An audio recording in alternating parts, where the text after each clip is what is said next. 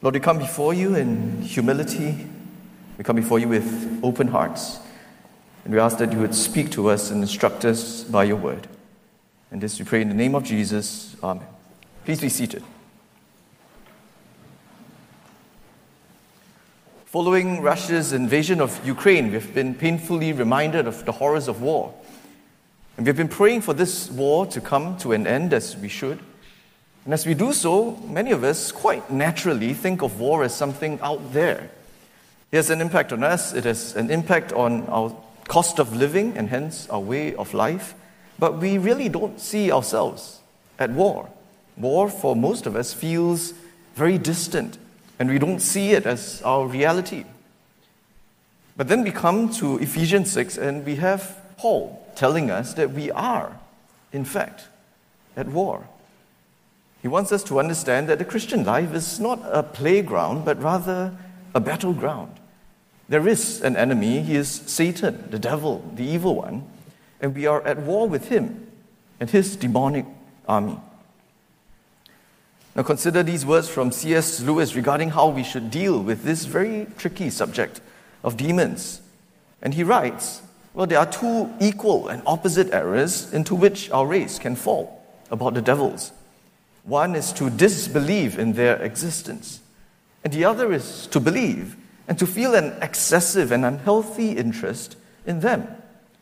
The devils themselves are equally pleased by both errors and hail a materialist, that is, a person who rejects the supernatural, or a magician with the same delight. And so here we have to tread carefully and find that balance. We don't want to develop an unhealthy interest in demons or demonology, but it's also important for us to recognize that they do exist, and we want to understand how they operate.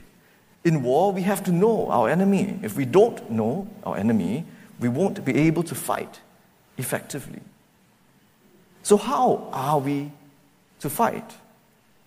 Our text makes it very clear from the start that we are to trust in God and not in ourselves.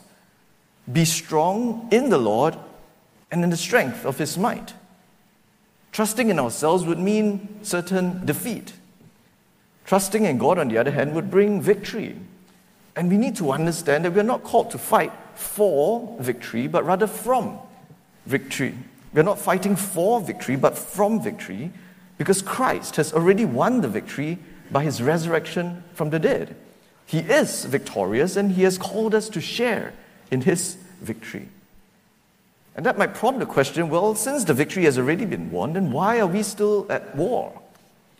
You'll find that in military battles, one seldom destroys all the opposing troops at once.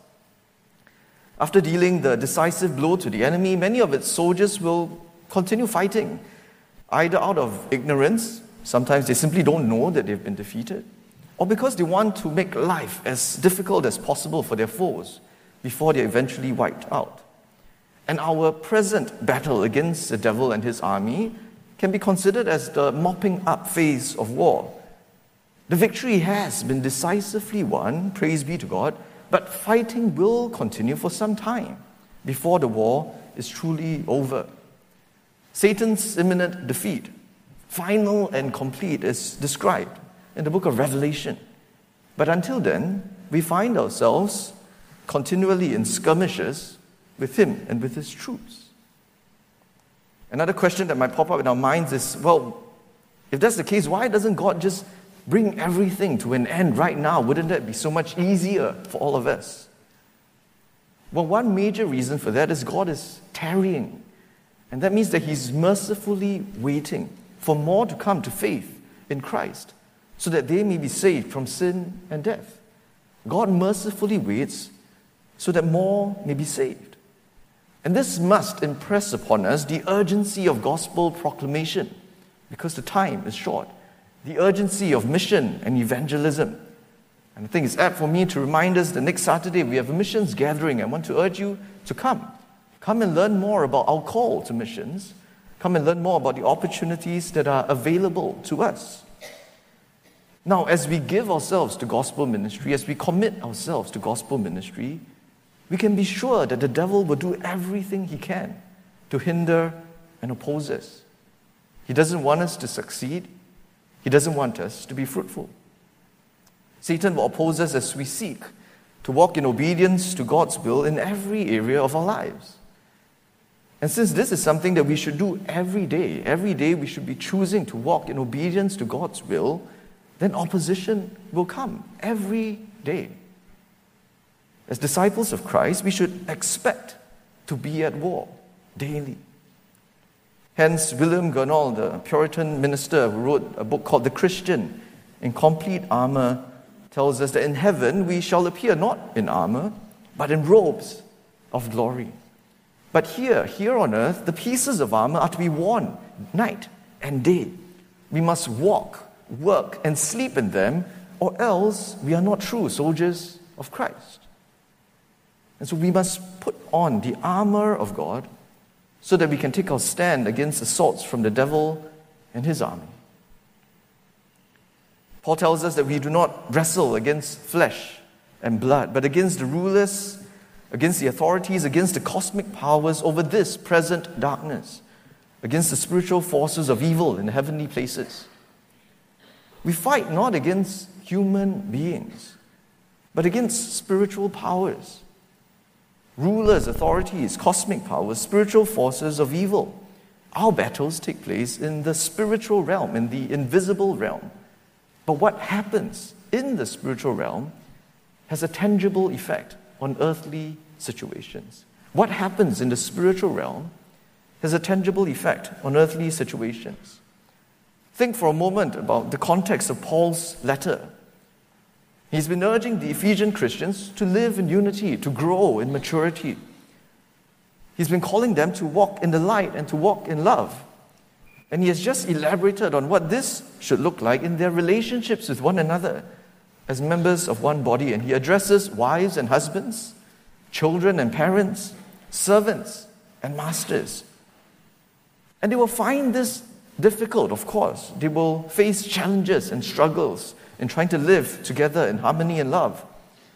And in their clashes with one another, Paul reminds them not to see each other as the enemy, because they fight not against flesh and blood, but against spiritual forces of evil. The root of the problem is often spiritual.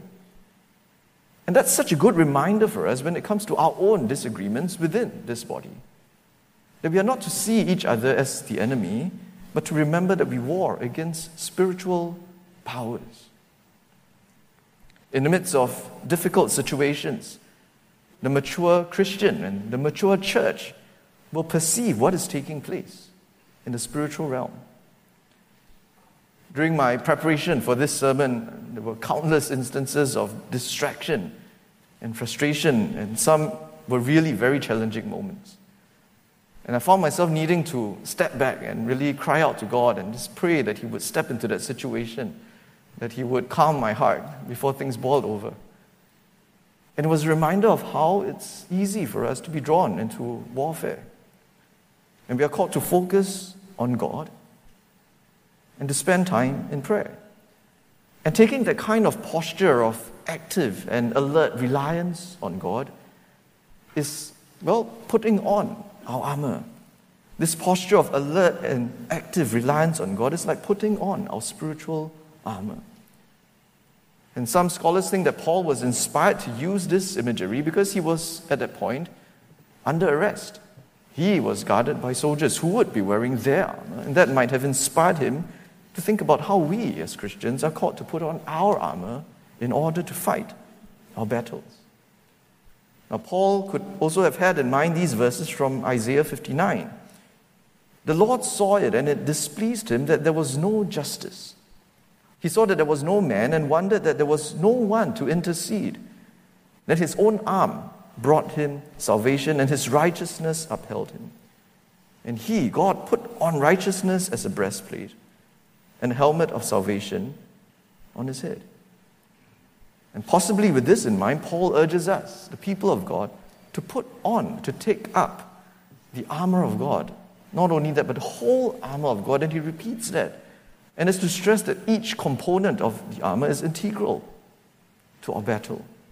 And so let's look briefly at each component of the armor. And here I'll be drawing from John Stott's commentary on the book of Ephesians. Paul tells us to fasten on the belt of truth. And some translations would read, gird your loins with truth. And it's a very ancient expression, not something that might be so familiar to us because we don't dress ourselves like this anymore. But to gird your loins is to prepare for action. And that's what it means. And so we are to prepare for action, doing this with truth and in truth. We do this on the basis of truth and in accordance with truth. And so what is this truth? Well, first and foremost, it can be understood as God's truth that He has revealed to us in Christ and also in His Word. God's truth.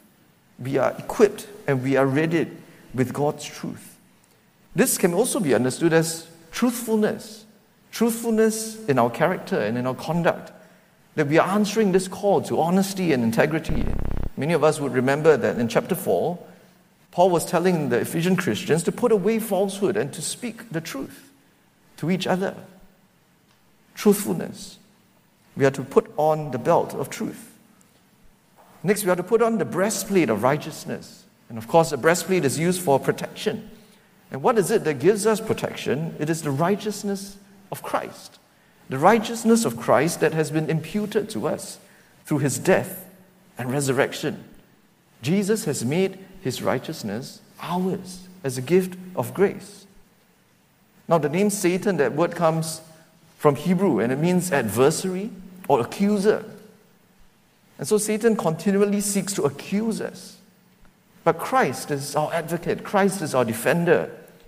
And there is no condemnation for those who are in Him. Romans 8 and verse 1. Now again, righteousness can be understood also as what we have in terms of our character and our conduct. That the body of Christ is called to be above reproach, and we are to cultivate righteousness, moral righteousness, in order that we may resist the devil's temptations. Third, Paul tells us to wear as our shoes or our boots the steadfastness or readiness of the gospel of peace. Shoes equip soldiers for long marches and gives them steady footing. And so one interpretation of this is that the gospel gives us steadfastness. Because of the gospel, we have solid footing, and God will not allow our foot to slip. Psalm 121 and verse 3. But we can also understand this in a different way, and that is that we are equipped with readiness to go forth proclaiming the gospel of peace and reconciliation with God, equipped to go forth for gospel proclamation. And you find elsewhere in Scripture that there is this connection between feet and proclamation, because our feet bring us to the place where we are able to proclaim the good news. And so we would find in Isaiah 52 and verse 7, how beautiful upon the mountains are the feet of Him who brings good news, who publishes peace, who brings good news of happiness, who publishes salvation, who says to Zion, your God reigns. Go forth preaching the good news. Fourth, we are to take up the shield of faith. And this is our faith in God and our trust in Him. Our trust in His power and might, in His protection and deliverance, in His presence and leading. And we use this shield to extinguish all the flaming darts of the evil one. And these are Satan's accusations. These are his attempts to sow in our minds thoughts of doubt or disobedience, patterns of thought that will lead us away from the will of God. Fifth, we have the helmet of salvation. And a blow or shot to the head is very often fatal. And so this is a critical piece of protective gear. And our protection comes again from Jesus' work on the cross. We have been saved, and we are kept safe by God through what Jesus has done for us. We have been saved from sin and death, from eternal condemnation and punishment. In 1 Thessalonians 5 and verse 8, we are told to put on for a helmet the hope of salvation. And lastly, we have the sword of the Spirit, the Word of God. And swords, of course, are used for both attacking and defending. And we might recall that Jesus, when He was tempted by the devil in the wilderness, refuted him using Scripture. Revelation 19, we read that from Jesus' mouth comes a sharp sword with which to strike down the nations, and he will rule them with a rod of iron. And it's a description of the authority and the power of the Word of God. And we must be equipped with a deep knowledge of the Scriptures in order that we can wield it effectively in battle. For resisting temptation, for evangelism, for discipleship, for every aspect of Christian living. 2 Timothy 3, verses 16 to 17 tell us that all Scripture is breathed out by God, inspired by God, and profitable for teaching, for reproof, for correction, and for training in righteousness, that the man of God may be complete, equipped for every good work. And we must immerse ourselves in the Word of God so that we can be equipped to fight our spiritual battles. So these are the components of the armor of God. It's truth, righteousness, the gospel, faith, salvation, and the Word of God. These are spiritual resources. These are spiritual equipment. Paul tells us in 2 Corinthians 10, verse 4, "For the weapons of our warfare are not of the flesh. They're not human. They're not earthly. But they have divine power to destroy strongholds." And these are spiritual weapons. They have a divine origin, and they bring with them divine power. And these weapons have been entrusted to you and to me, to us, so that we can fight effectively. And this is not something that we should take lightly. Not at all. As I was preparing this message, the burden I had was that I fear that we would approach this as just a way to gain intellectual understanding of a part of the Bible. That is almost like we are studying for an exam and we want to be able to answer the question, if we were in a Bible quiz, what are the components of the armor of God? And some of us may have actually answered that in a Bible quiz when we were younger. And it seems so easy for us to think, okay, we just need to know the 6 answers. Honestly, it's very Singaporean. Sometimes we teach Christian education courses and the blanks, right? If you have attended my courses, you realize I seldom give blanks, but I know some of my fellow instructors like to. And for some of the participants, you can see the thing that's the most important to them is they want to know what's the word that goes into the blank. Everything else is okay if they don't hear it, but they're like, I missed it. What was the third N? And maybe sometimes we think about a text like this as just studying. I need to fill in the blanks. What are the 6 components? I want to know the answer. But God wants us to engage with His Word in a much deeper way, in a much more life-transforming way. It's not just to answer a quiz question. Engaging with a passage like this is to transform our worldview, and that's how we make sense of all of reality. Remember I said that for most of us, we think of war as something out there. We don't see ourselves at war at all. And this has to challenge that understanding of our reality, how we understand the world and our values and our beliefs. This has to change how we look at earthly and human situations, that we can do so with divine wisdom and discernment, that we will learn to press in to see what's happening in the spiritual realm beyond what is seen, and we will learn to see as God Himself sees. This must redefine our values and our priorities, because we are to look not to the things that are seen, but to the things that are unseen. For the things that are seen are transient and temporary, but the things that are unseen are eternal. And so understanding spiritual warfare, understanding our call to put on the armor of God must change how we live. It must change what we do. And in some way, to some degree, it must change who we are. That we understand our identity in a totally different way. Some of us might be thinking, can I just opt out of this war? Is this voluntary service? Can I just go on with my own life and have everything peaceful and quiet?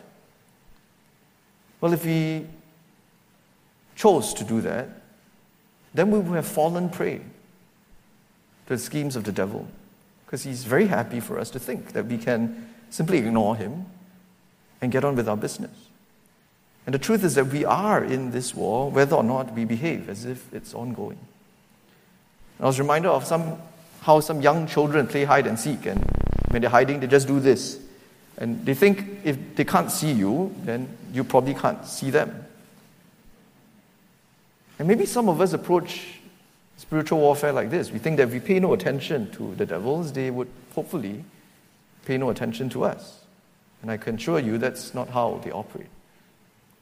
Or imagine soldiers enlisted and going to war and then deciding along the way that they're just going to lay aside their gear, they're going to do their own thing. They're going to go for a walk or have a picnic in the lovely jungle. It's unthinkable.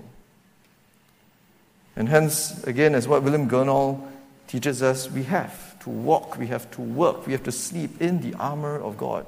That kind of vigilance is necessary in order to be true soldiers of Christ. It's not optional. It's not. Our text ends very aptly with a call to prayer. Because prayer is absolutely critical in this war. We're not to equip ourselves and then try to go forth in our own strength. No.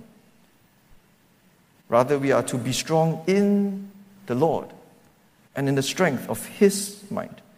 And prayer is the means by which we rely on God and draw strength from Him. You know that prayer isn't listed strictly as a component of the armor, but it holds the armor together and it keeps it working. And so the wisdom of William Gurnall, again, he tells us that the Christian's armor will rust except it be furbished with the oil of prayer. Andrew Murray, one of the classic writers who wrote extensively on the subject of prayer, said that, many Christians backslide. They are unable to stand against the temptations of the world or of their old nature. They strive to do their best to fight against sin and to serve God, but they have no strength. They have never really grasped the secret. The Lord Jesus will every day from heaven continue His work in me, but on one condition. The soul must give Him time each day to impart His love and His grace. Time alone with the Lord Jesus each day is the indispensable condition of growth and power.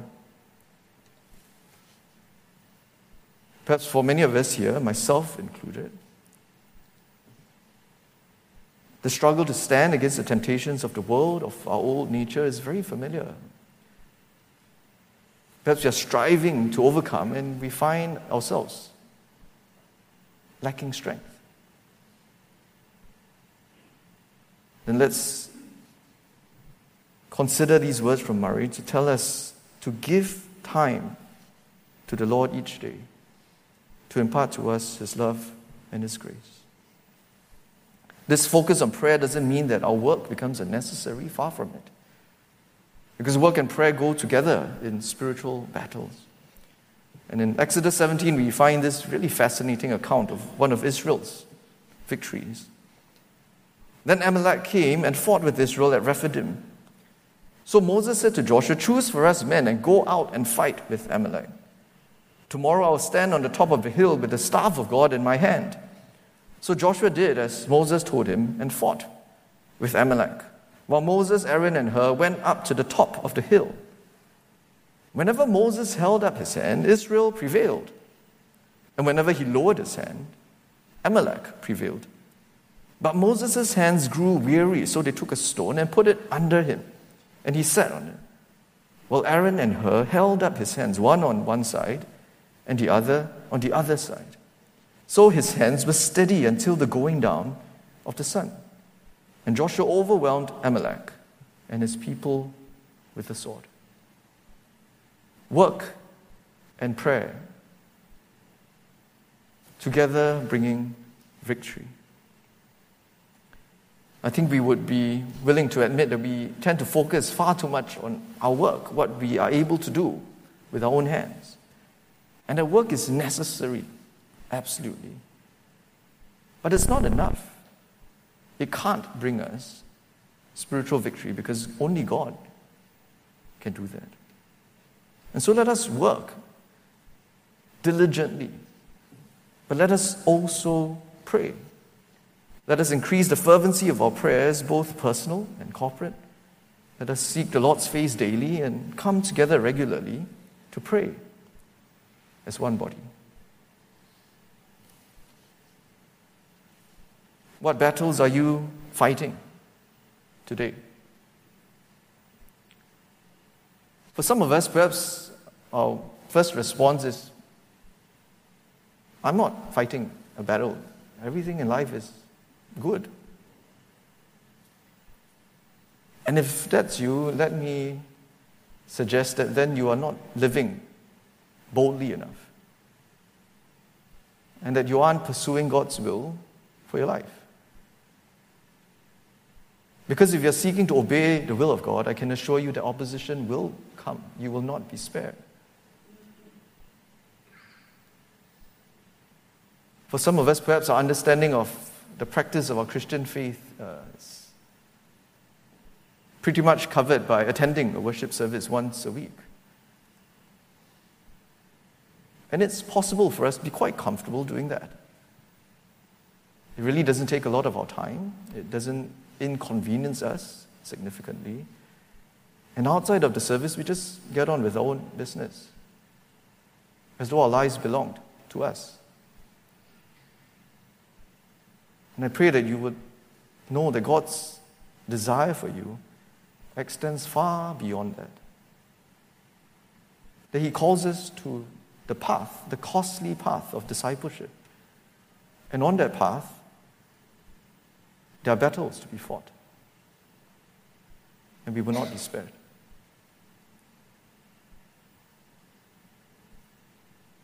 For many of us, perhaps most of us, we can immediately think of battles that we are facing.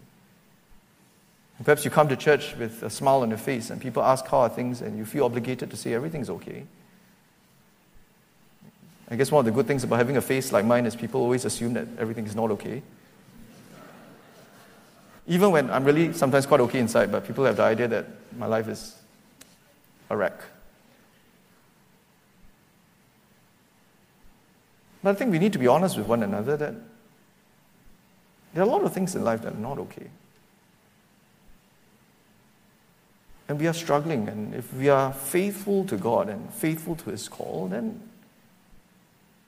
yes, things should not be okay because opposition will come.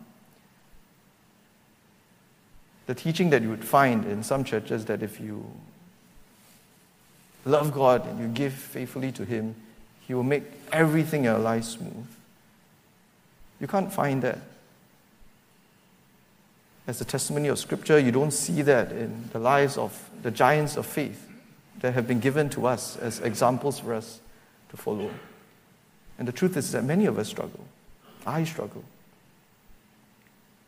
But let's consider today, what does this truth that we war not against flesh and blood, our fight is not just physical and earthly, but it's spiritual. How does this challenge our perspective and change our perspective of these battles that we find ourselves in?